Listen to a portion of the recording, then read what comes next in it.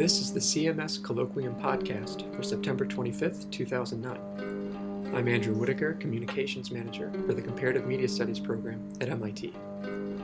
This podcast features Hannah Rose Schell, a historian and media artist and an assistant professor in MIT's program on science, technology, and society. Her colloquium talk discusses camouflage, framed by the question of how not to be seen, in film, on film, and as film. To our visitors from the STS program and associated programs. Before we start tonight, actually, I'd like to make an announcement that has a great import to the CMS community, and it is that we have a associate director to the program. Ian Condry has agreed to join CMS in a leadership position, and that's terrific. It's really terrific news. So the details are all being worked out, but it's there, so fabulous. Welcome, Ian. So all I would say is I look forward to hearing everybody's opinions and advice and experience in the coming semester and year as we seek to remake CMS 2.0. Great. So I look forward to working with all of you. Thanks. Okay, well, it's a privilege to welcome a new colleague here to MIT. Hannah Rose Schell is going to be speaking tonight. She's an assistant professor in the Science, Technology, and Society program, and she's also affiliated with CMS, so that's really terrific. The relationship with CMS goes back a bit because Hannah produced one of her films was produced with one of our alum, and I guess what's remarkable, and just sort of looking over your CV and your plans, is the kind of range of activities, and especially the range of modalities through which Hannah's work takes form. So film is obviously one, and she's made a couple of really, the secondhand Pepe is one I know well, and it's terrific. And let's see here, there's, the film on Marais' motion, which is called Locomotion in Water, is also a stunner. It was at last year's Media Spectacle, and I think won, if I'm not mistaken. Yes.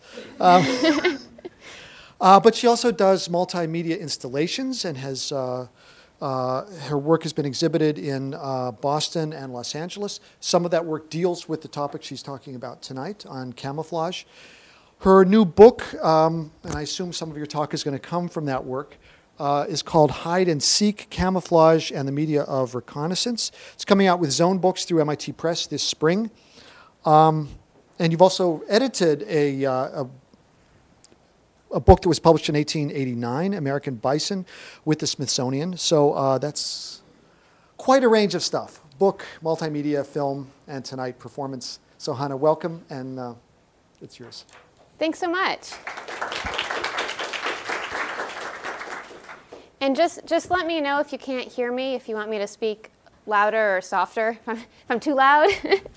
It's really great to be here, and I want to thank CMS for inviting me both to affiliate with the program, but also to be a participant in the CMS Colloquium series. And I especially want to thank William. Like he said, my first familiarity with CMS actually came well before I started teaching at MIT, but was actually through kind of co-producing, co-directing a film with Vanessa Bertozzi, who was at the time was in the program. And it was a really wonderful experience. I was a grad student in history of science at the time at Harvard.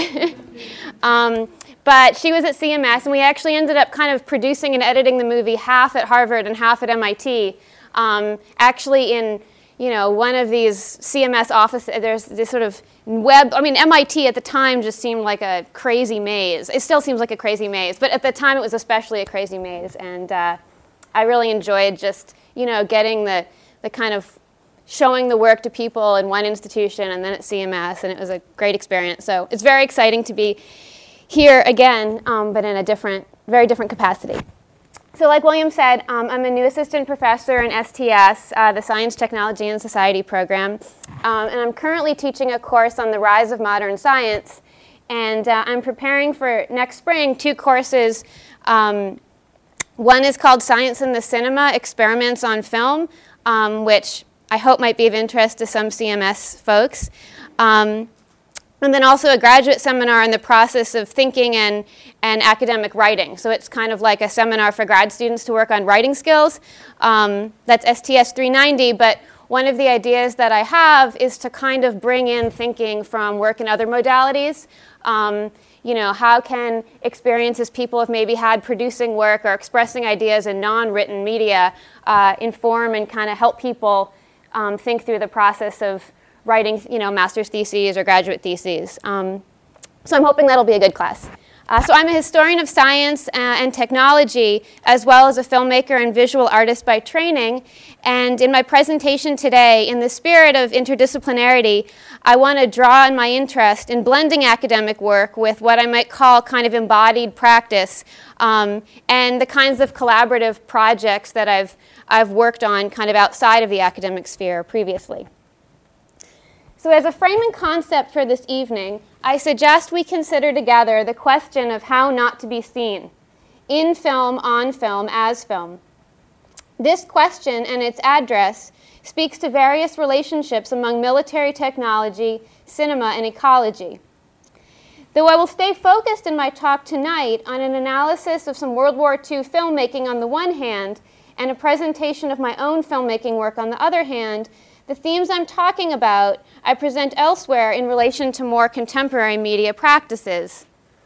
And just to show two such practices, these include experimental films, such as the work of Stan Brakhage, and you can see two frames on right and left, and also mainstream blockbuster films, something that might be considered extremely on the other end of things. For example, the Predator series. And something I've been talking about recently with some people at Harmonix, the video game producers in Central Square, is kind of how to think through some of my ideas of camouflage as it emerges in these World War I pedagogical frameworks in relation to some of these stealth first-person shooter games and the role of sort of camouflage and motifs of camouflage play there. So my talk will have two parts, and the first is broken into two sections, which is section 1 and 2 up here.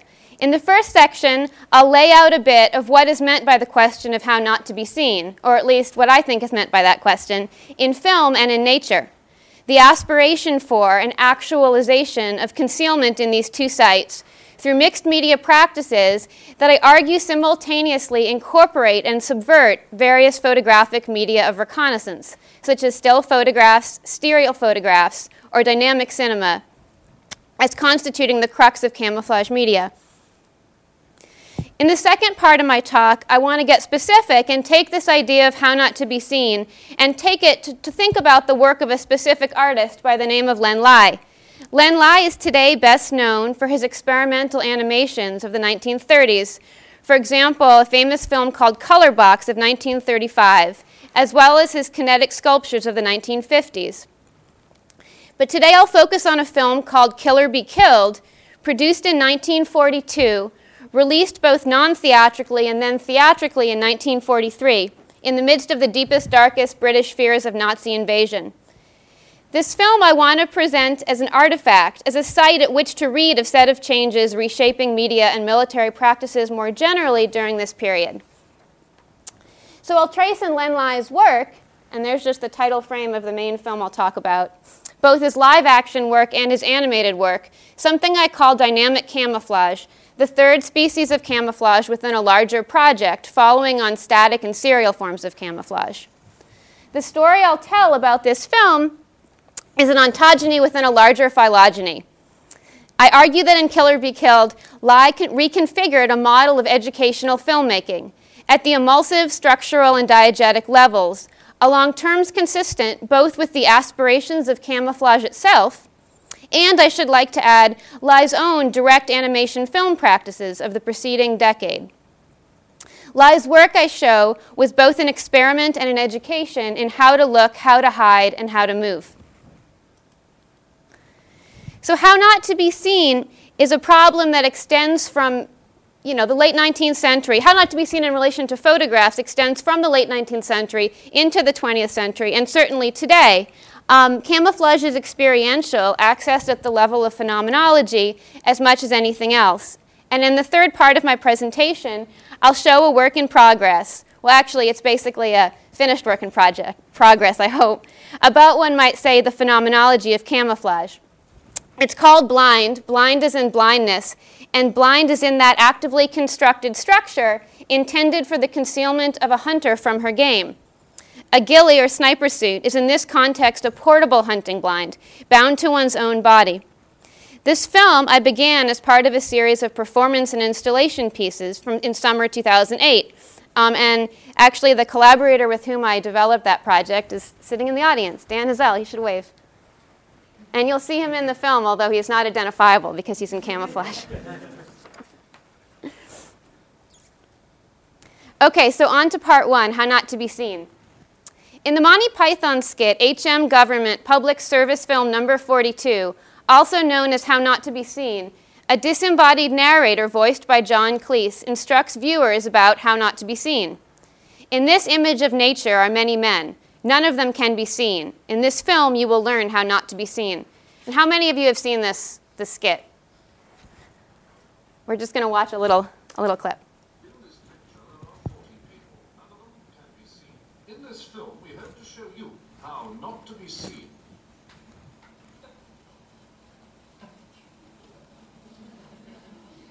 This is Mr. E.R. Bradshaw, named Black Lion Road, Southeast 5. He cannot be seen. Now I'm going to ask him to stand up. Mr. Bradshaw, will you stand up, please?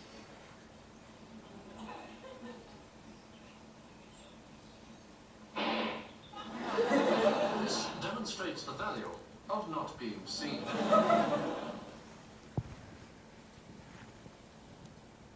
So I think that even just this little clip from the skit makes it very clear just how hard it is to make a film that shows you how not to be seen.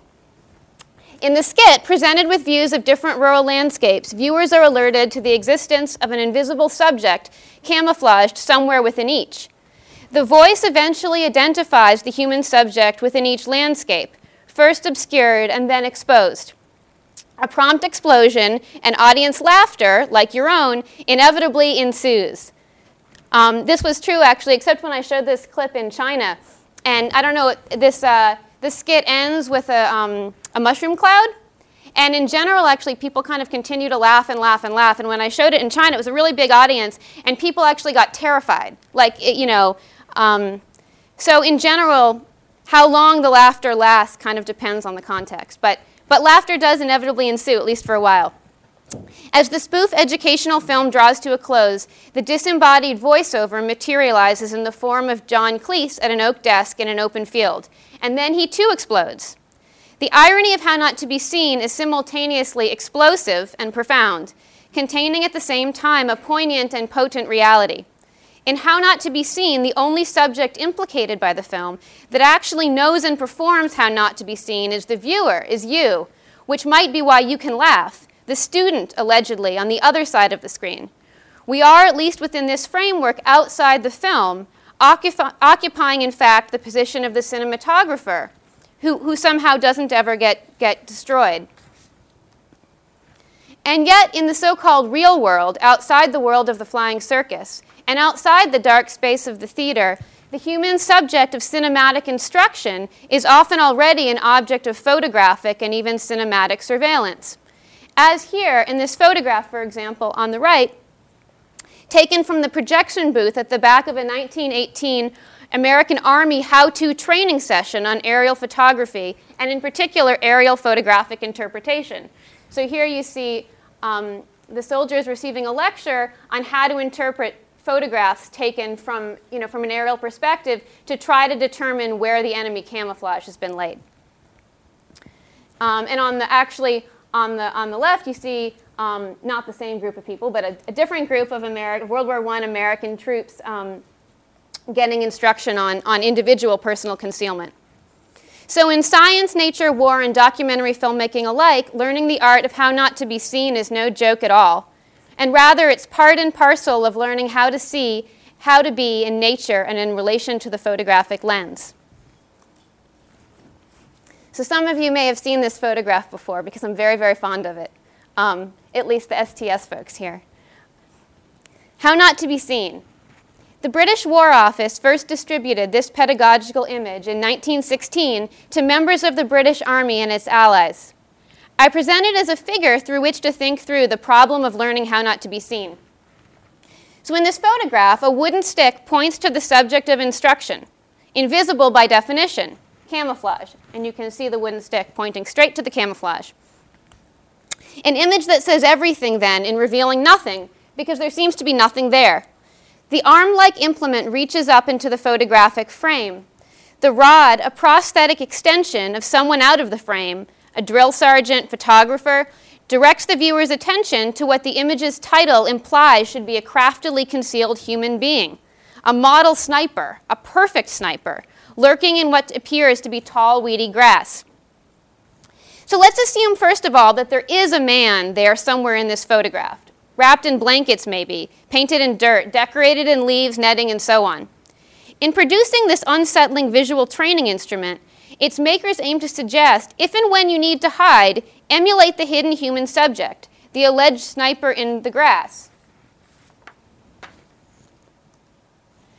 To do so, it would seem to say, be like an Arctic hare, evolved to blend into its snowy landscape, one of the animals whose protective coloration fascinated the visual and particularly photographically inclined natural historians of the 1870s.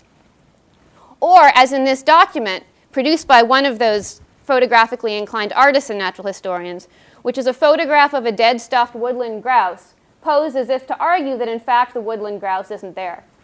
So I don't know if you guys can see the woodland grouse. There's no wooden stick. Or like the pepper moth pictured here on the left, whose protective coloration in the 1880s and 1890s, changing along with the increasingly sooty woodlands of northern England, made it the textbook case illustrating evolution by natural selection. So likewise, the photograph might say, immerse yourself and your own sighting devices, your eyes, your binoculars, your rifle sights, into the landscape, so that you appear to disappear within its sculptural and textural contours, whatever those may be, wherever you are, whenever you find yourself in need of photographic concealment. Become where you are so as to disappear, at least from a particular and photographic point of view. So disappearance is within this pedagogical regime always from something, in this case from photographic exposure, and from the perceptual capabilities of the resulting photograph's viewer. Do as the sniper does, and you can see actually on the left you see, well, he's not very well concealed, but the man on the left, or the figure on the left is he's the head curator of uniforms. I just have to tell this great story. He's the curator of uniforms at the Imperial War Museum in England, in London, and he gave me a tour of like all the uniforms which are housed in the military, sort of these old barracks outside of London near the like this old airplane factory. And he's walking me through, and I'm looking for sniper uniforms, and he doesn't seem to have any, he can't really find anything, and he's looking and looking, and he says, well, you know, even if we do find something, don't ask me to try anything on, because I'm not one of those uniform curators that likes to put stuff on. Like, I'm not one of those guys. And actually, I was working on the secondhand Pepe film with my CMS student collaborator, and she was working on her master's thesis at the time about it's sort of partially about reenactment, and she was working on this project about reenactment and putting on costumes and stuff, and I was like, sure, I'm sure you don't like to try on those uniforms. And anyway, then we found this uniform, which had been miscatalogued as like a World War II nurse's uniform. And he was so excited, and he says to me, can I try it on? So I was really thrilled. But needless to say, this wasn't the right environment for it to blend in. But perhaps, you know, it was coming out of a space more like the image on the right. So let's step back a bit again and return to this photograph. Where is the sniper? Is there a sniper? We kind of assumed at first there was a sniper. Examining the image, you become its analyst, its interpreter, as well as its prospective future subject. In this regard, the photograph is uncomfortable and hard to read. It's hider, who is also a seeker, is even harder to see. So maybe we're the ones who've been tricked, or maybe we're just not showing up. In this sense, I argue that the photograph is an artifact of an instructional paradigm aimed at the cultivation of photographic invisibility, as well as a call on the part of its viewers for visual skepticism, wherein one is asked to occupy a position of both the inhabitant of the proto-photographic environment, which is to say, to become like the kind of person who, if they existed in that field, would not be seen in this photograph, but to also occupy the position of the kind of interpreter of such a photograph. So one sort of is being asked to exist both inside the photograph and outside the photograph. You're supposed to be the invisible referent, but you're also supposed to be the kind of invisible reader. This is camouflage in its static form, that is to say, an articulation in the realm of still or instantaneous photographic documentation. Camouflage, as I theorize it in particular, refers to the state and means of protective concealment from photographic detection, operating as a logic of visual and material interaction between oneself and one's environment, as seeing with and through photographs. It manifests itself at levels both institutional and individual, industrial and embodied. Protective concealment here denotes the effect of a form's visual non-presence within a proto-filmic environment, as perceived or not from a particular perspective, within a given interval of time. So here, in the realm of a kind of moment or a kind of extended duration that inhabits a single photograph, but it might actually be kind of invisibility as registered by a series of frames marked over time, or in a kind of dynamic environment of movement. The means affecting photographic disappearance are always specific to both the form of the entity, the site, and the presumed predator's viewpoint.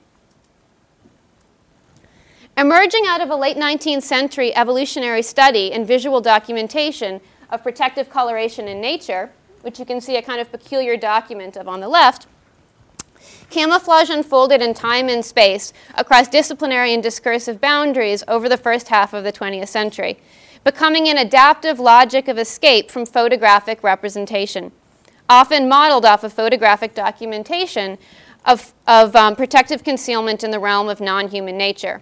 So on the left, you can see a collage which is actually produced out of reconfigured owl skins, which are collaged in such a way as to instantiate perfect environmental adaptation. And you can see that actually, I don't know if you probably can't see actually, but basically in the production of this photograph by like a late 19th century American artist turned camouflage innovator, he basically took the wings of a dead owl and he photographed them and he cut them out and he overlaid them on a photograph he'd taken of the environment in which he'd killed the owl. And then he took a photograph of the whole thing in which he claims you can no longer see the owl and use this as proof of the grand camouflaging qualities of the world. Oh, great idea. Let's see. Other way? This way? Yeah, so you can see there's some owl wings right there. So such work with animals actually inspired the production of a model invisible man, which you can see on the right, cut out of his own photographic background. So here you can see, here's the idea that if you want to find a man, if you want to make a man blend into his environment in the same way that this owl seems to be able to blend into his environment, you just make him in the shape of a man cut out of a photograph of his environment. And you can see, you might also want to have a photographer. There's a man with a camera mysteriously up there in the tree, kind of keeping tabs on the photographic invisibility being affected by the big stone man over here. So this logic of escape from detection developed in a kind of rhizomatic fashion, of unfolding in first static forms as shown here, then serial forms in relation to aerial photographic time-lapse reconnaissance, of which Siegfried Krakauer wrote quite a lot about, and finally in and through dynamic motion filmmaking, which I'd like to talk about now. So this brings us to the next sections of my presentation, first into a short kind of historical inquiry and analysis of a particular camouflage film, and then to my own media practice. Fieldcraft is filmcraft. Kill or Be Killed. In August 1943, New York Times film critic Thomas Pryor announced the arrival in U.S. theaters of a series of topical shorts from the United Kingdom. They were screening at the Museum of Modern Art, of all places, and were sponsored by the British Information Services, a branch of the War Office. Of these, one film stood out, quote, "An especially exciting, a brilliantly executed piece of pure, yes, pure cinema, which goes by the title Kill or Be Killed. It's the true story of the stalking and counter-stalking of a British sergeant and a Nazi sniper, in which the two snipers, resorting to various tricks of camouflage, hunt each other through open fields and woodland."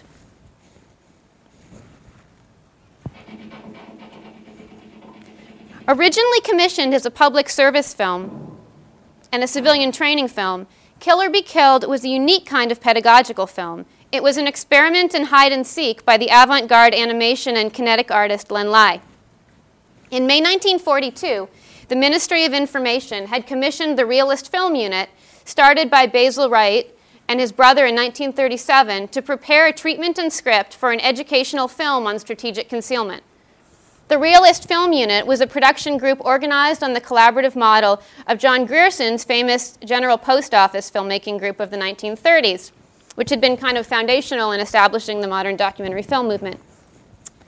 The unit put Len Lai, whose groundbreaking animations had also been sponsored by the General Post Office in the pre-war years, in charge of the documentary production, or what was called before it was made and after it was made a documentary production, even though it wouldn't actually seem to meet many of the criteria that we might ascribe to documentary. If all went well, the Ministry of Information planned to incorporate the film into its so-called mobile cinema program. This mobile cinema program was an itinerant educational program that exhibited wartime preparedness training films in factories, churches, schools, and hospitals. And actually what would happen, and it didn't actually end up getting done too much with this film, but you had all of these like vans and bicycles with these kind of mobile projectors. And so the Ministry of Information would kind of go town to town and factory to factory and school to school, usually with like, you know, a bicyclist and a guy in a van, and they would kind of set up little theaters, and ideally all the people would come and get scared from snipers. The film would also end up actually in commercial theaters throughout England and Scotland, and then eventually throughout the United States. Both its producers and distributors considered Lai's film as an instructional documentary. Instructional in a way, in the sense of actually this 1918 Glass Lantern slide instructional series that we saw a slide from before. It was intended to train both civilians and soldiers, but most especially it was part of the Home Guard movement, which was kind of aimed at educating civilians even more than the infantry, to kind of prepare and mobilize as a kind of everyman soldier. The goal was to prepare such civilians and infantry to be alert, ready to hide from the Nazis wherever and whenever they lurked. One might think here of the famous phrase first used in this period, look, duck, vanish. But Kill or Be Killed's formal and discursive structures were relatively unique among training films of the era. So in most traditional military educational training films, and in fact in most training films up to this time, and actually after this time, the narrator provided instruction on how to perform certain behaviors. And these are just two frames from a kind of another camouflage training film made in 1943, so made right after Kill or Be Killed. Good examples of kind of behaviors would be loading a gun, finding due north with a compass, or doing a math problem. A generalized self, which I could call a model person, performed a task on screen, fully visible to the camera and the viewer alike. The goal, you were told, was to kind of do what you see the person doing in the film. The model person served as a direct illustration of the lesson at hand. Look, do this, then do that, then do this, a narrator would say in a kind of school teacher fashion. This model of instructional film and the kind of ironic way in which camouflage doesn't really work well with it is part of what's being parodied in the Vietnam-era Monty Python skit, How Not to Be Seen, which we saw earlier. Right? I mean, part of the joke is that you can't really make a film about how not to be seen in which you show people not being seen. Do this, do that. Of course, that breaks down fast, as those of you who have seen that full skit recall, right? When it becomes clear that if you create a scenario in which you can just copy how people are hiding, they're not really going to be hiding. And if your life if your life depends on hiding, it's going to fall apart. So a different model is laid out in this film, Kill or Be Killed. It's a different model for instruction in a kind of filmic disappearance. Kill or Be Killed, in contrast to standard educational film, was non-expository, and as the New York Times described it, there was no dialogue except for an occasional voice representing the silent thoughts and fears which run through the soldiers' minds. So in a sense, Lies' film had no voiceover and no lesson plan. There was no single model person. Instead, Kill or Be Killed's pedagogy operated in a different register. And this register is thematized in the progression of stills here, a progression through what I understand as the logic of camouflage. There's a kind of concealment of vision and a filmic immersion as self-erasure. There's hiding, or a thesis of hiding, an antithesis of kind of seeking, and then what I won't be able to fully kind of lay out here, but a kind of cinematic synthesis as immersion into nature and into film, as one and the same process of self-fashioning and examination. Meanwhile, at a material level too, the film's fabrication was specific to an aesthetic and embodied practice of learning to see as learning how not to be seen. Close analysis of Kill or Be Killed, I suggest, reveals a model for educational film form simultaneously experimental and instructional in positioning relationships among viewers, subjects, cameras, and filmmakers. So in the first half of the 20th century, camouflage had emerged as a set of scientific and craft practices. Its goal was precisely to elude filmic detection. Systematic techniques for static concealment were derived from natural history study and realist art practices, in particular the increasing reliance on photographic objectivity as a visual tool. Camouflage emerged in response to photographic reconnaissance and optical surveillance in the years leading up to and including the First World War. As Paul Virilio has shown, this went along with the emergence of new military logistics, a logistics of perception, as he says, in which images themselves became weapons of war. Now, whereas Virilio has tended to see human subjects within this system as passive victims of a sort of paranoid machinic tyranny, or at least that's my read on Virilio, I actually understand camouflage in a different context, as kind of worked through in my own film practice and also in my analysis of films like Kill or Be Killed.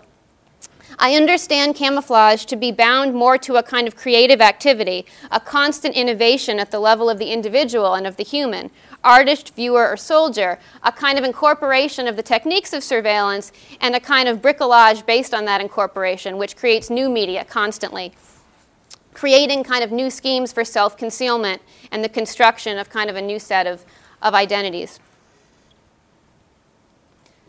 Let's see. Camouflage, by definition, I would say, had a symbiotic and combative relationship then with photographic and filmic image-making and detection practices.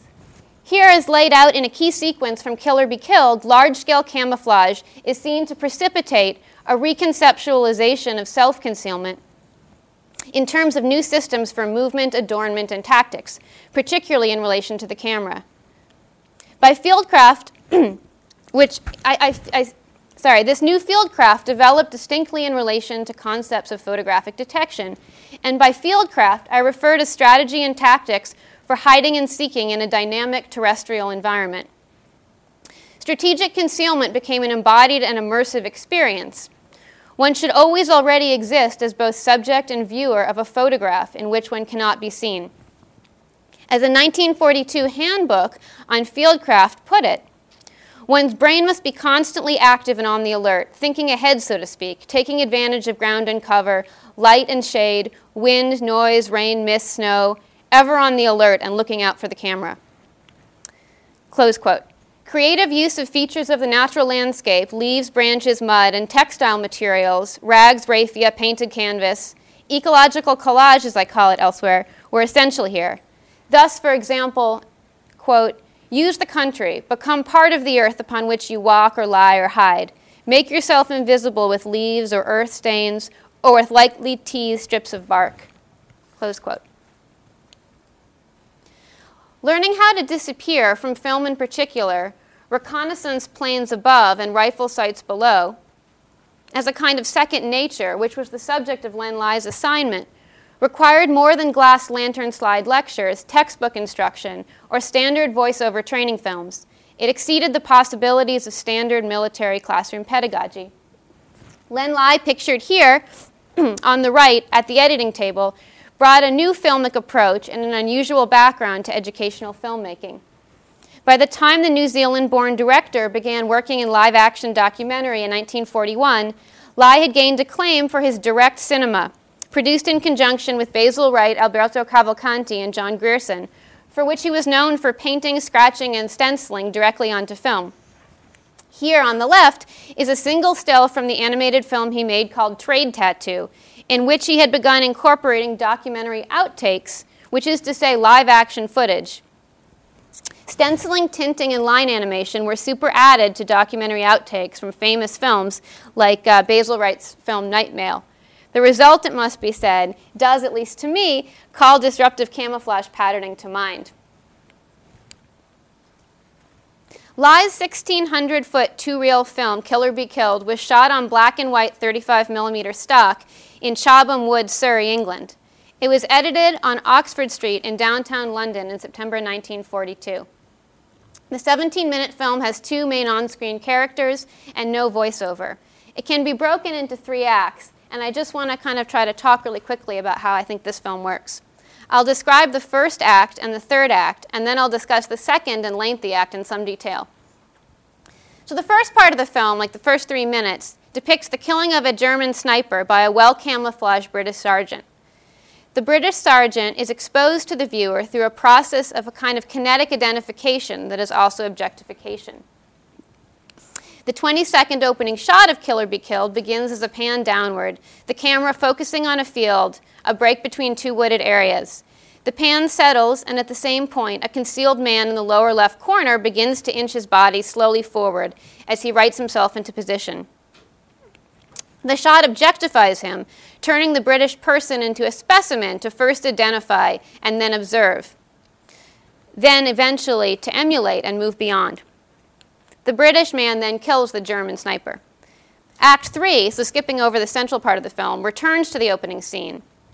There's been a kind of flashback, which is the second part, and at the end, we have the dead German. Reconnaissance planes fly overhead, implicating the viewer and the filmmaker in a kind of logic of camouflage, as we, like the characters in the film, become subject to a kind of aerial photographic gaze from above. And at the same time, the British sergeant goes out, collects the dead body of the German, and kind of redresses him so that he looks like a British soldier, and then that attracts all these other Germans to come out, and then he shoots them all, and happy ending. So over the course of these 3 acts, the viewer is moved from a position of distance from the film to one of proximity or immersion. This is a process of enlistment through radical shifts in the representation of time from beginning to end. Over the course of the first 2 acts of the film, the script consists of 2 voices going back and forth, a sort of conversation between the Englishman and the German that only the viewer can hear. So you kind of hear these internal monologues on both sides. As point-of-view shots move from the perspective of the model person and the model enemy, the thoughts of each are voiced aloud. So here you can just see the point of view shots of both the German and the British sergeant. This is a performance of mimesis in a way that is, in my terms, productive. So in some ways, you're being asked to kind of inhabit the position of one and then the position of another. But in the process, it's kind of producing a new kind of identity or positionality. In essence, one becomes like the filmmaker immersed in the filmic and natural ecologies being depicted. An oscillation between the model self and the model other implicates the viewer in the position of another kind of invisible character, which is the filmmaker. Over the course of the psychological and narrative core of Kill or Be Killed, which is this kind of second act, the model person transforms himself from a position and appearance of vulnerability to one of proper concealment. And by the end, actually, the British sergeant is neither visible to the filmmaker nor to the Nazi. Act 2, then, is a flashback summation of the previous 5 hours, during which the sergeant intuits and enacts strategic camouflage. The sergeant garnishes his body so as to disappear into the landscape and into the film. At the beginning of the second act, the viewer is seeing primarily from the perspective of the German Nazi sniper. But by the end, the viewer is seeing through the eyes and the body of the British sergeant, as well as from the perspective of a kind of disembodied filmmaker. So Act 2 culminates in the stock counter-stock sequence, of which we've already seen a clip, and here I'm just playing the same clip again. The camera follows the sergeant and the sniper as they each simultaneously seek the other, while concealing themselves. At earlier points, such as in the opening pan, hiding and seeking are conceived of as kind of static activities. But now the field of action is explicitly dynamic. Stock counter-stock involves resolving the simultaneous movement of one's body through space and immersion of one's body into that space. In this sequence, the camera's presence and movement, both within and between points of the environment, as distinct from that of the model person or the model enemy, is manifest. The camera moves over and through the ferns, caressing the brush like human skin. And in fact, Alberto Cavalcanti, this filmmaker, later commented on how similar in some ways a lot of the way in which Lai managed to shoot moving through the brush actually resembled a lot of Lai's tactile kind of hands-on painting and sort of painted animation from earlier. The filmic image flirts with the leaves and underbrush. The camera movement would seem to invite the viewers into a sensual experience in relation to and within the film, and within the world depicted therein. Let's see. So, sorry. Where is this? I claim that 2 shots in particular mark the culmination of the film's form of education and dynamic camouflage. And so actually, we can see one of the shots on the right. The camera emerges, as in the moments marked by these stills, as a third party in the stock counter-stock. So it's sort of like the camera itself, or the filmmaker, him or herself, actually becomes part of the act of camouflage. It moves alongside both sides of the stock, all the while unseen, perfected in its own kind of performance of hide and seek.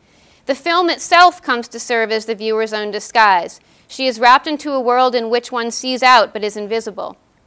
A second skin, this film is chameleonic clothing, the culmination of an education in the logic and phenomenology of strategic concealment.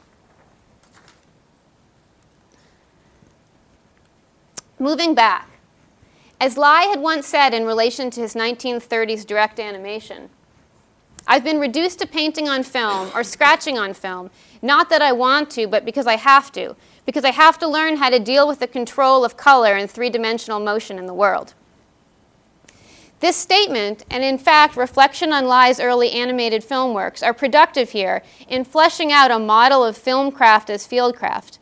In Trade Tattoo, which we just saw a short clip from, in addition to painting and drawing over the frame lines, Lai used outtakes from classic documentaries as elements of a filmic collage. Patterns applied via stencils become concealment measures. Collage and application of color flatten out objects against their moving backgrounds. Lai actually explicitly depicted the thematic of environmental mimicry as filmic artistry in other animated films from the pre-war period, right, in a kind of happier and more upbeat time. Specifically, his short called Rainbow Dance from 1936. Produced by John Gerson, Rainbow Dance puts front and center the idea of the human subject as object of strategic color concealment. A guiding theme of Rainbow Dance is in fact chameleonic coloration. A city dweller carrying an umbrella is transformed through animation into one who blends in with the rural landscape. The dancing man enacts the role of visual chameleon on film. He wears a costume, a second skin, colored on film, that allows for chameleonic color change in relation to the shifting colors of his woodland environment. Like an octopus on land, the dancer's signature changes from hunter green to apple green to white speckled with yellow and so on throughout the visible spectrum. But the mode of color change of what appeared to be the man's chameleonic performance for the camera was the artist-technician's own painstaking application of paint, filters, gels, and other kinds of strokes. This is then a dynamic general resemblance, that is, to quote the surrealist anthropologist Roger Caillois, whose essay Mimicry and Legendary Psychasthenia was also published in 1936, something of a process of, quote, depersonalization by assimilation to space through processes morphological and material, close quote. The anonymous silhouette moving through space and time can be understood as a stand-in for both the artist and the film subject positions converging in crypsis. By the end of 1942, the National Screen Service, acting as the film Killer Be Killed's distributor, had placed Killer Be Killed into release throughout the United Kingdom. A January 1943 review in the magazine Documentary Newsletter praised the finished film as without a doubt one of the most exciting ever made. And that August, as Lai was putting the finishing touches on his next military documentary project, somewhat self-reflexively titled Cameramen at War, a print of Killer Be Killed had made its way to New York City. So just to conclude, the educational aspect of Lai's film, I argue, is precisely not instruction in the performance of precise behaviors that directly mimic a model. Rather, the instruction is in how to immerse oneself simultaneously into the film and into the environment. The viewer learns how to disappear into the very film she is watching. The result is a version of that film constructed in the process of viewing, a productive cut in which the self is both inserted into and rendered invisible within the space between nature and media, where both predator and prey intermingle. Which brings us to part 3. Blindness. So what I'd like to do now is show a piece of a work in progress, which again is somewhere between a work in progress and a finished short film, titled Blind. So a blind is in fact one way not to be seen, a space to hide from one's chosen game. Here, just to give a sense of the sort of inspiration in using the title Blind, here are some pictures of a bird blind, actually a bird blind built for bird photographers made in 1892. I think you can probably, can you see the man in this bird blind? So there's the man, and he's trying to hide from these birds that he's trying to photograph. And here you can't even see him.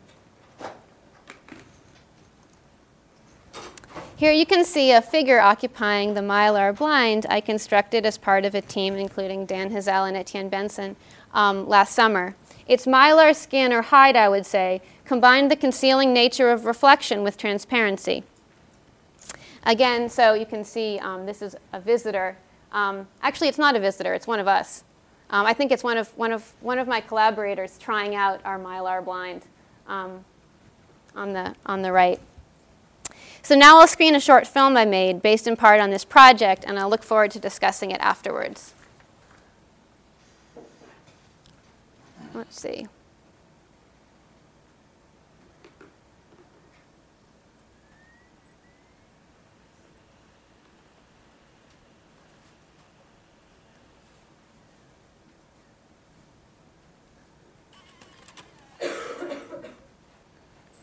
All right. Let's see if we can get it to... And actually, is there an overhead light? Maybe we could turn off. Maybe, well.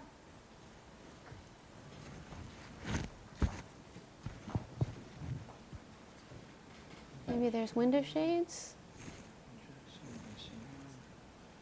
Lights. Ah, okay. Chalkboard lights. Oh, that's nice. General lights. All right. And there's a little bit of hum in the sound system, but hopefully it can just be part of the atmosphere. These got brighter back there. Those got brighter? Yeah, that's better. Yeah, all right.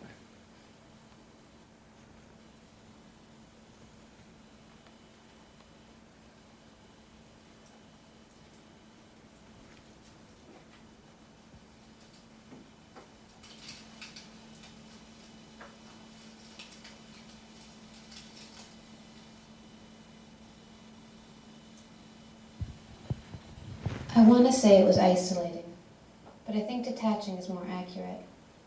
I mean, there was an instant sense of ambiguation, found it very difficult to define myself. That sense of one's own skin, the limit it represents, the stability it provides, the comfort it gives.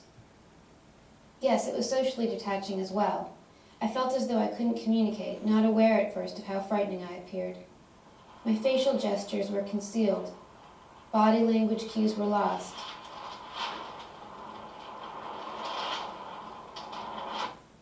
I have to say it wasn't comfortable.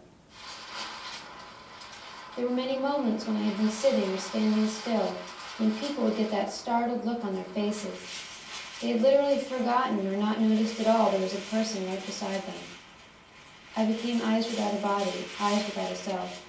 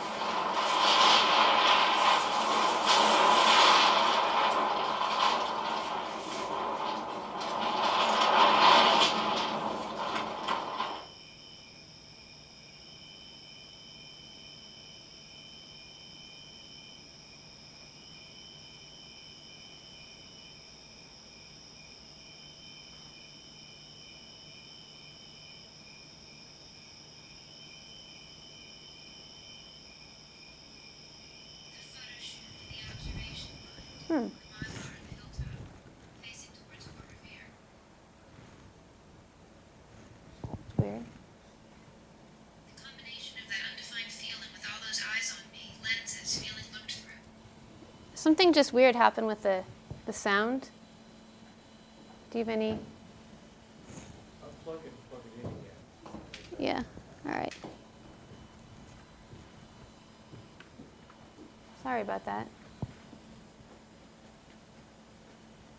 It's like half the sound just went out. Yeah. Any idea? It's either you jack or this cable. Can you try playing it again?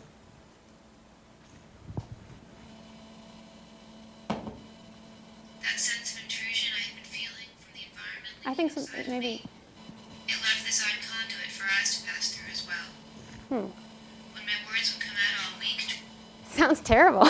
Yeah, it really does. Sorry. Yeah, it's weird. Other end of the cable? You know what? Does somebody we could try? Huh. Let's see. Trying just to say. No.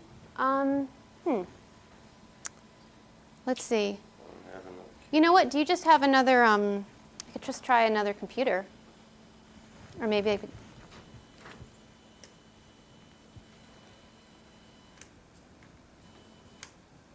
There's something very odd about. All right.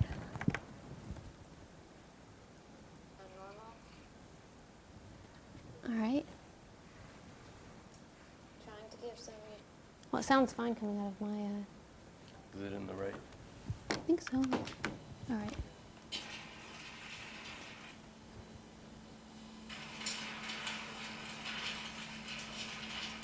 All right. I think that's better. Maybe it was the cord that went out? Maybe. Huh. I don't know.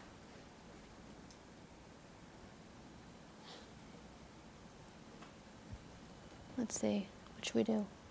Just try it again. All right.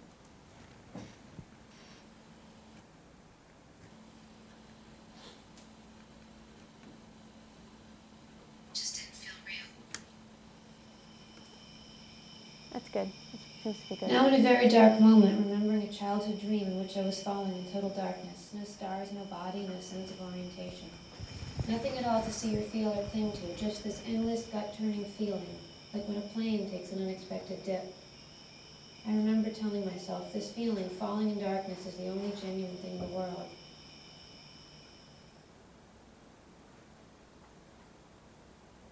Though with all this noise now, it's hard really to let myself believe that anymore.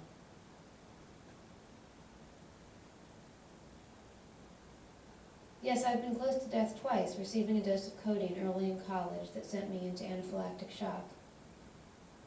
I remember moments when I lost track a bit of where my body starts and stops. Like that numb Novocaine feeling, there's this ambiguous tingling feeling that you sort of oscillate within.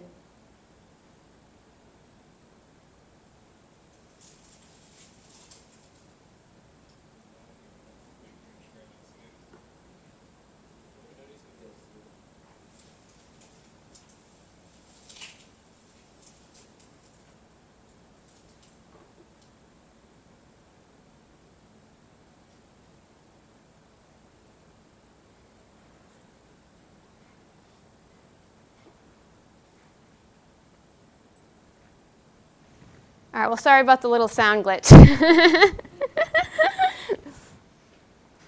But,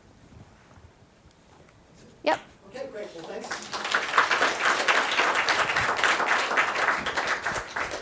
So this is being recorded, and this is not a microphone in the usual sense. It will amplify your voice, but it will send it to the recorder.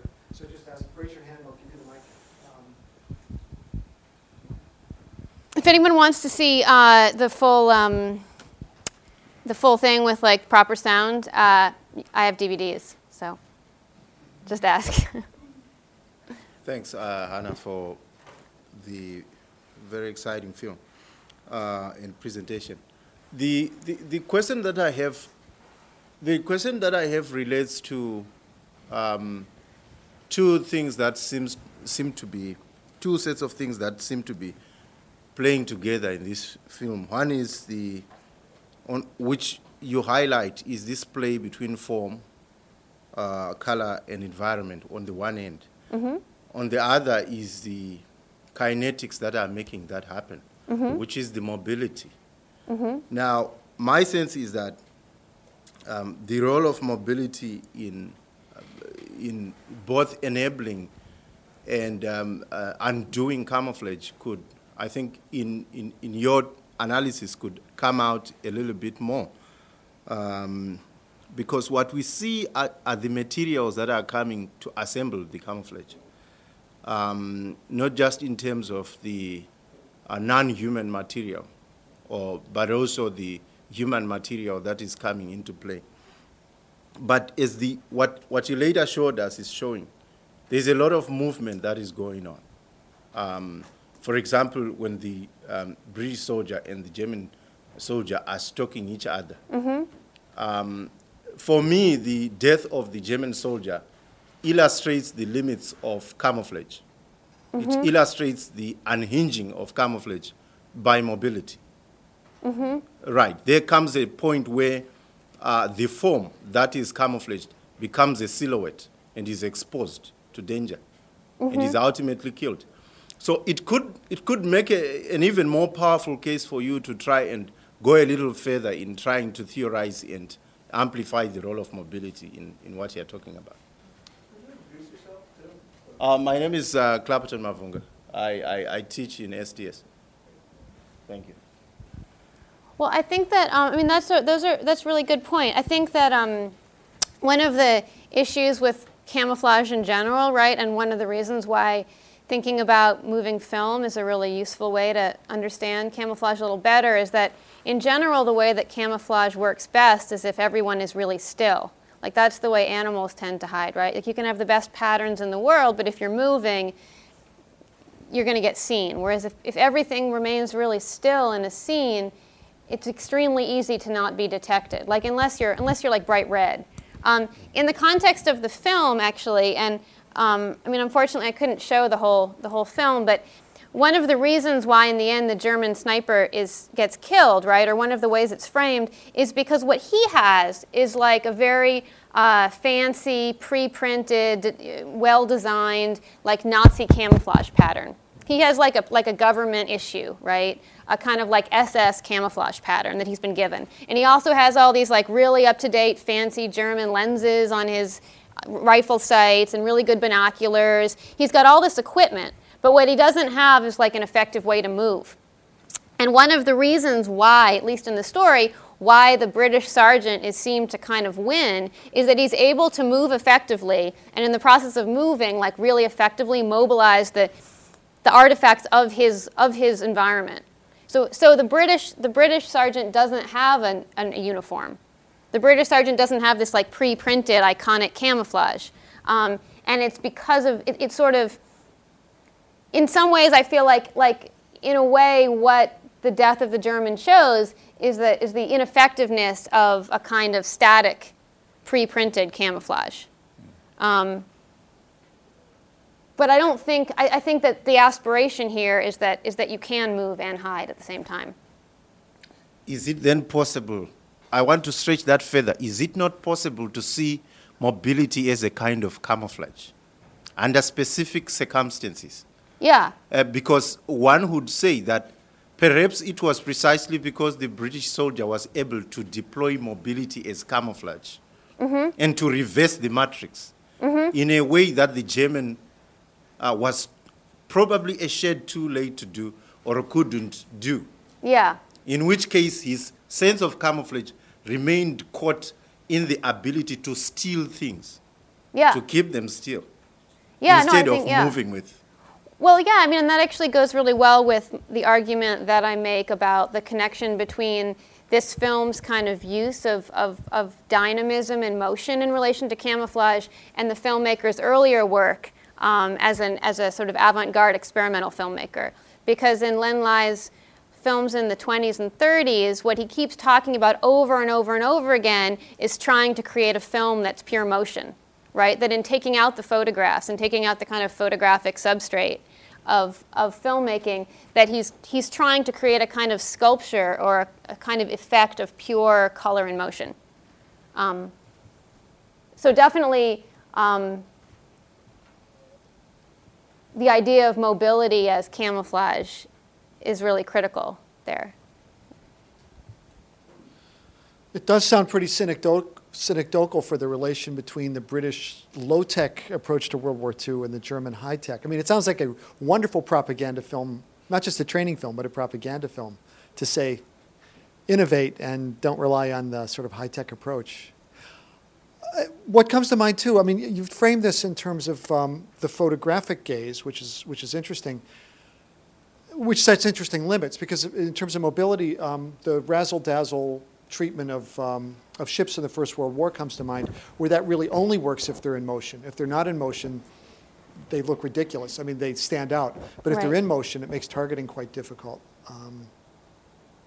So that would be a good example of camouflage that only works in motion. Right, that's a great, that's a really, and actually it doesn't really work, even in the... I don't know, they always look like they stand out like sore thumbs when they're still. No, see, if that razzle-dazzle, if those dazzle-painted ships work, we'd still have dazzle-painted ships. That's right, they're underwater. Hi, Ian Condry, CMS and Foreign Languages and Literatures. Thank you, great talk, really interesting.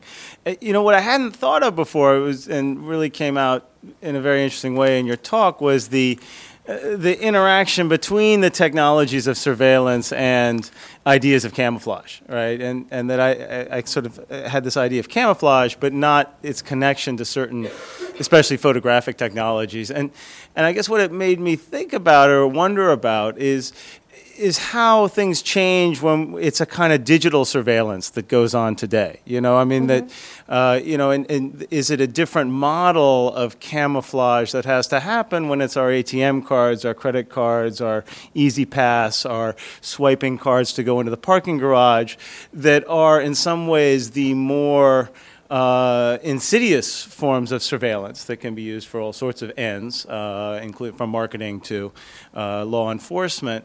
And I guess it got me wondering, I don't know if this is too far afield from the kind of work you're doing, but I was curious what kind of parallels and what kind of differences might emerge. I mean, one of the things I was thinking as well, you know, if you're stopping surveillance now, and, you know, we've seen all these surveillance cameras and all the things they catch of the London terrorists and the planes going into the Pentagon, and that all those images are there, but then also you have these, I was thinking of the laser pointer too, that you can dress up to disguise yourself as a London street, or you can put a laser pointer on that camera to blind the camera, right? And isn't sort of a digital surveillance more like that latter than dressing up in an outfit? kind of befuddle the watcher rather than cover the person being observed. And I hadn't thought this through, but I was curious if there might be parallels or differences that you thought of in terms of the visual surveillance versus a kind of digital, more contemporary, what I imagine as a contemporary kind of surveillance. Well, it seems like it's funny because I sort of thought that where your question was going was different from where it went. Okay, that's fine. Where would you like it to go? No, I think you asked him. No, you asked a much more interesting question. Not than the one I thought you were going to ask, but people often ask this question, which is an interesting question. Like, so what's up with the digital camouflage, right? Like the army switched over the pixelated one. The pixelated camouflage, right? No, you're over it, right? Well, I don't know. It seems the same. I mean, I believe it works better or not, but right. I was curious in a different kind. Right. Right. So, your question, I think, actually is a really interesting one, but I think that, in some ways, I'm not talking about the present or about EasyPass cards, but I think that, and I've been trying actually not to talk about the present, because whenever I talk about the present, then people tell me I'm being presentist, but I think it raises an interesting question, right? And a way to think about it would be to say, okay, well, in World War II, actually, right, you already have like Morse code, and you have sonic deception. You have all, and so in a way, you already have all of these other modes of. You have sonic camouflage, right? And it's even called camouflage. And so how are those kinds of confusing your enemy by code breaking and those kinds of trickery? Radar, all that stuff's already going on. How does that relate to this more visual model of camouflage? And that's something I've definitely thought about. My feeling is that it's a very vivid color. My feeling is that this is just my feeling. My thought is that actually the first camouflage is visual camouflage, is this kind of, and it's in particular visual optical photographic camouflage. And I actually kind of think that the language that is all grounded in a way, actually kind of sets the tone for things like sonic camouflage, for a lot of things that kind of come later or come after.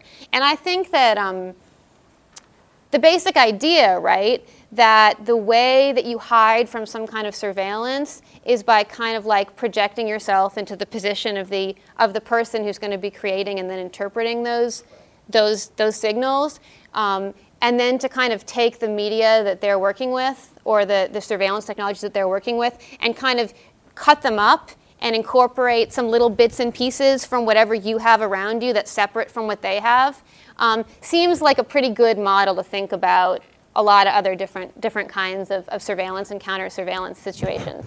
But my sense is that it actually does have a kind of optical visual origin point. Although I think, in the 50s, you start to get a lot of this kind of operations research game theory stuff, which seems to then kind of maybe go down a slightly different road. That in a way, I wouldn't want to overstate the sense in which kind of counter radar detection, counter radar measures are all based on some kind of ghillie suit model.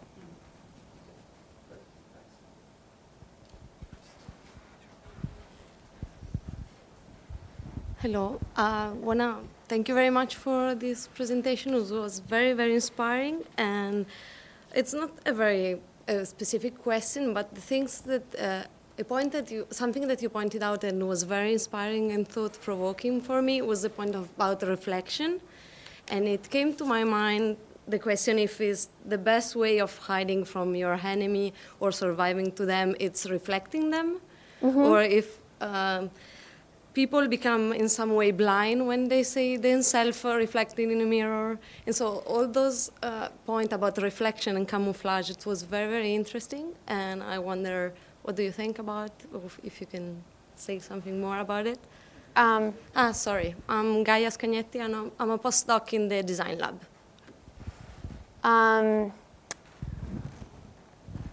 That's great. I want to point you to my my collaborator Dan Hazel. Can I? Because Dan Hazell's my architect collaborator, who has really inspired me to think a lot about the relationship, I think, between concealment and reflection.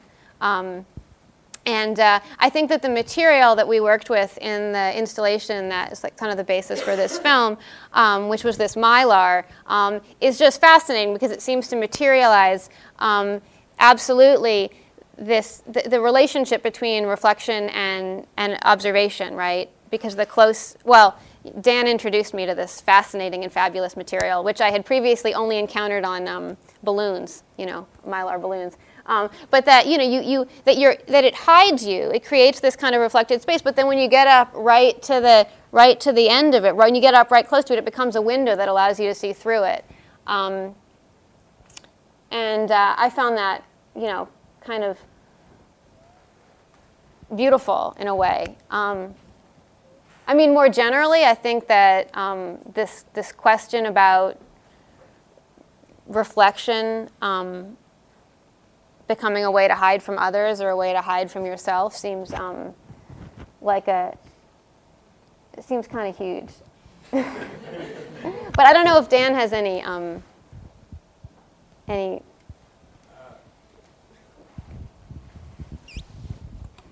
Thanks, Hannah. Hannah and I'll just explain a little bit about our relationship or kind of how we work together on this.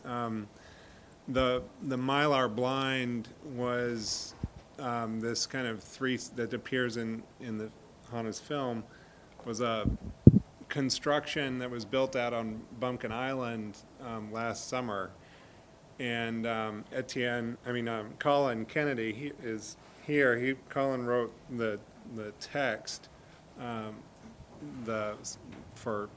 appeared in the film, and the issue of reflection in camouflage is something that I had been exploring in some of my architecture. I'm an architect, and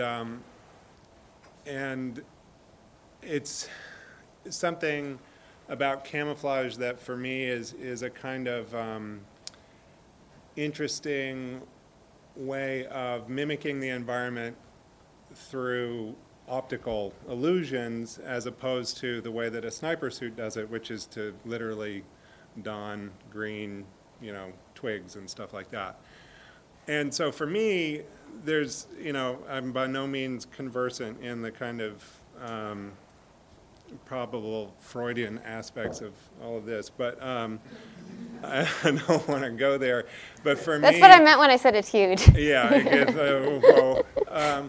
But for me, I guess I'm interested in it architecturally as a kind of as an illusion and as a kind of void, as this kind of inscription of a kind of voided space that becomes positive through this kind of optical work. And then the effect that all of that has on this kind of spatial perception, which is grounded in a kind of personal, bodily understanding of the individual in space, and the kind of, in some ways, the kind of evaporation of that physical space into this kind of thin plane, this kind of thin surface. And in the blind, on Bumpkin Island, it gets all crazy. I'd never worked with mylar before, and the wind that you see there was completely unexpected.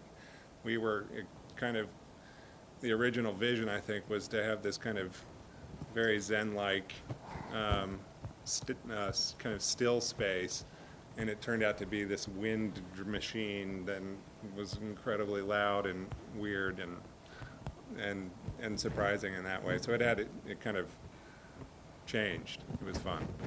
Anyway. Thanks.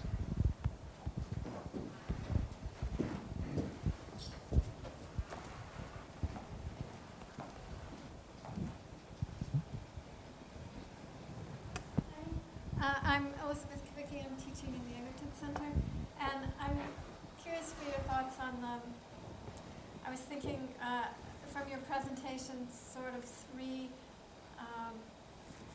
presentations of the entity that's being camouflaged. The first being the conventional before Killer Be Killed training film in which the person was being suited up in front of you, and it's very, very clear who that is, and you, the viewer, are quite distinct from this person being suited up in the camouflage. And then in The Killer Be Killed, you're kind of following them, but you're not still quite in their minds, and you see, as you said, the motion, and you see, you hear apparently something of what they're thinking. And then in your last, the piece that you've done, where really even the viewer almost becomes inside of this blind, and the text of the script brings the viewer into this kind of film.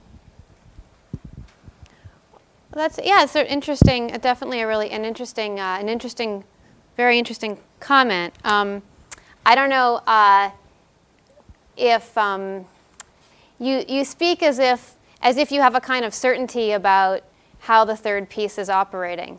I don't know. Yeah, I mean, what did you? I actually like to. So what did you think that you were being brought into? Like, did you feel like in the third piece? Do you feel like the voice it's bringing you into the mind of the filmmaker who's inside the blind? I had the feeling of being inside the blind. You had the feeling of being inside the blind. Did you have the feeling? Not quite of being inside the costume, but a closer connection than in Killer Be Killed. There was more. Did you feel like the voice was the voice of the person in the blind? The person you were looking at? Yeah, I wasn't sure, but it invited you to think about it in a way that you wouldn't get with the distinct voices of the British and the German soldier, or the objectification of that pre-World War II training film that you described. Oh, that's interesting. Oh, thank you. That's nice. That's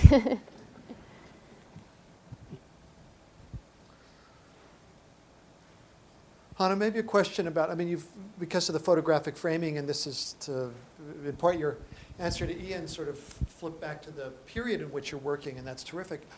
This is also a period when film stocks are changing a lot. Mm-hmm. And I was just looking at some photos from just after this period, but let's say 46, 47, 48.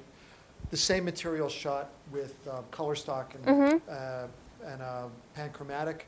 But in the earlier 40s, late 30s, it's shifting among various spectra are visible on black and white film. Yeah. And obviously that bears pretty heavily on what you can see or not see. And was the camouflage in this period, was there a discourse that was responsive to changing photographic sensitivities? And yes. So that's a good question.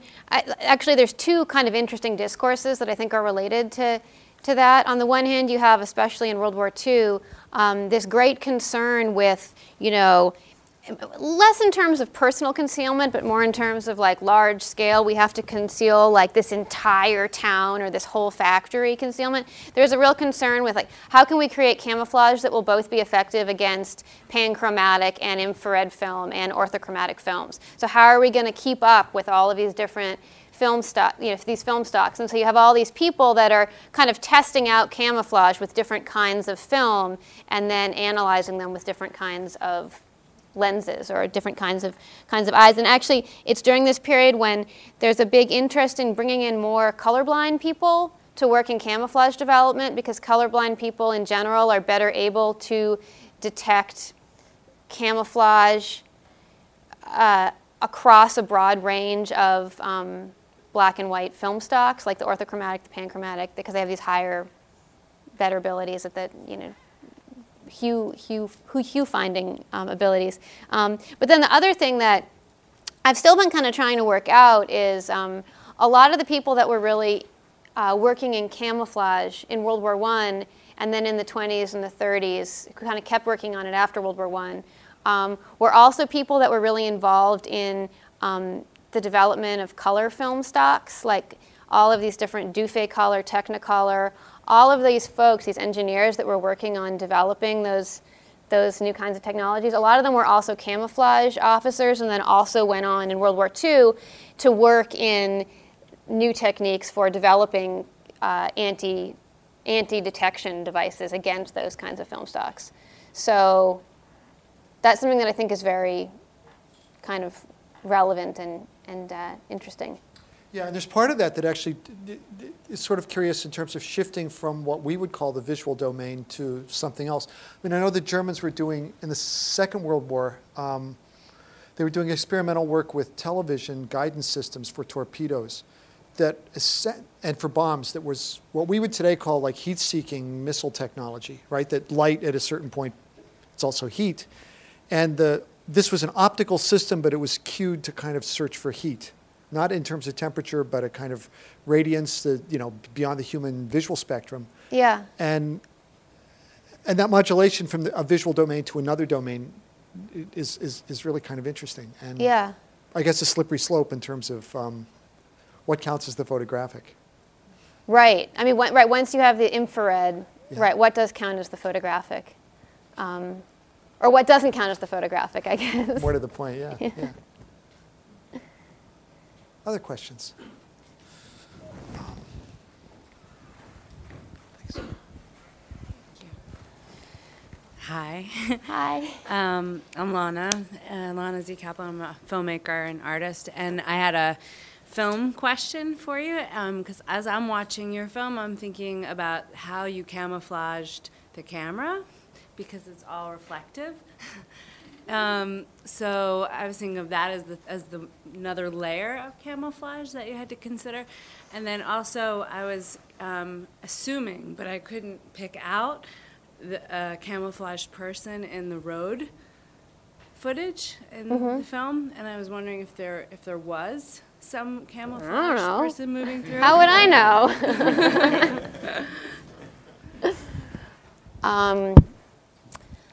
I think that in the first, it might have been in part of the film that got a little garbled by the sound issue, but there's this one part where the narrator says, or the speaker says, the photo shoot in the Mylar and the hilltop facing Fort Revere. And there's a point at which you see the camera reflected in the blind, and it sort of calls attention to the whole piece as being framed by this act of filming. So there's one point at which actually you do see the camera. Certainly not having the camera reflected in the Mylar was something that I was concerned about. Like I wanted to be sure. I actually wasn't planning on really making this film per se. I was just documenting the project. And so as part of documenting the project, I wanted to document it without my camera, which wasn't a particularly scenic, wasn't such a nice camera that I really thought it had to be like reflected.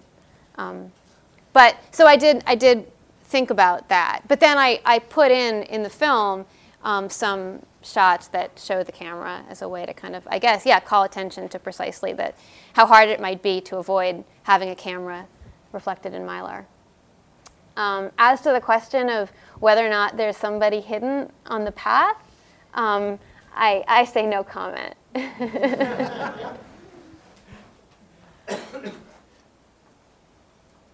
Okay, well, listen, I want to thank you very much, Hannah, for doing this tonight. And we have a meager but tasty treat. Oh, wonderful. CMS wine. Yes. CMS wine. You guys have your own winery? Exactly. Gosh, STS has to get on it.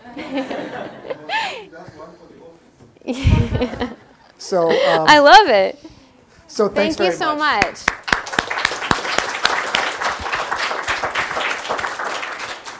And just a few words. Normally we meet every Thursday night. This coming week we will not. It's a CMS town hall, and that's sort of an in-house thing. But in 2 weeks, the Communications Forum will meet on a Thursday. That'll be with Juan Williams, who somehow brokers the space between NPR and Fox. So that'll be in 2 weeks. Thanks very much.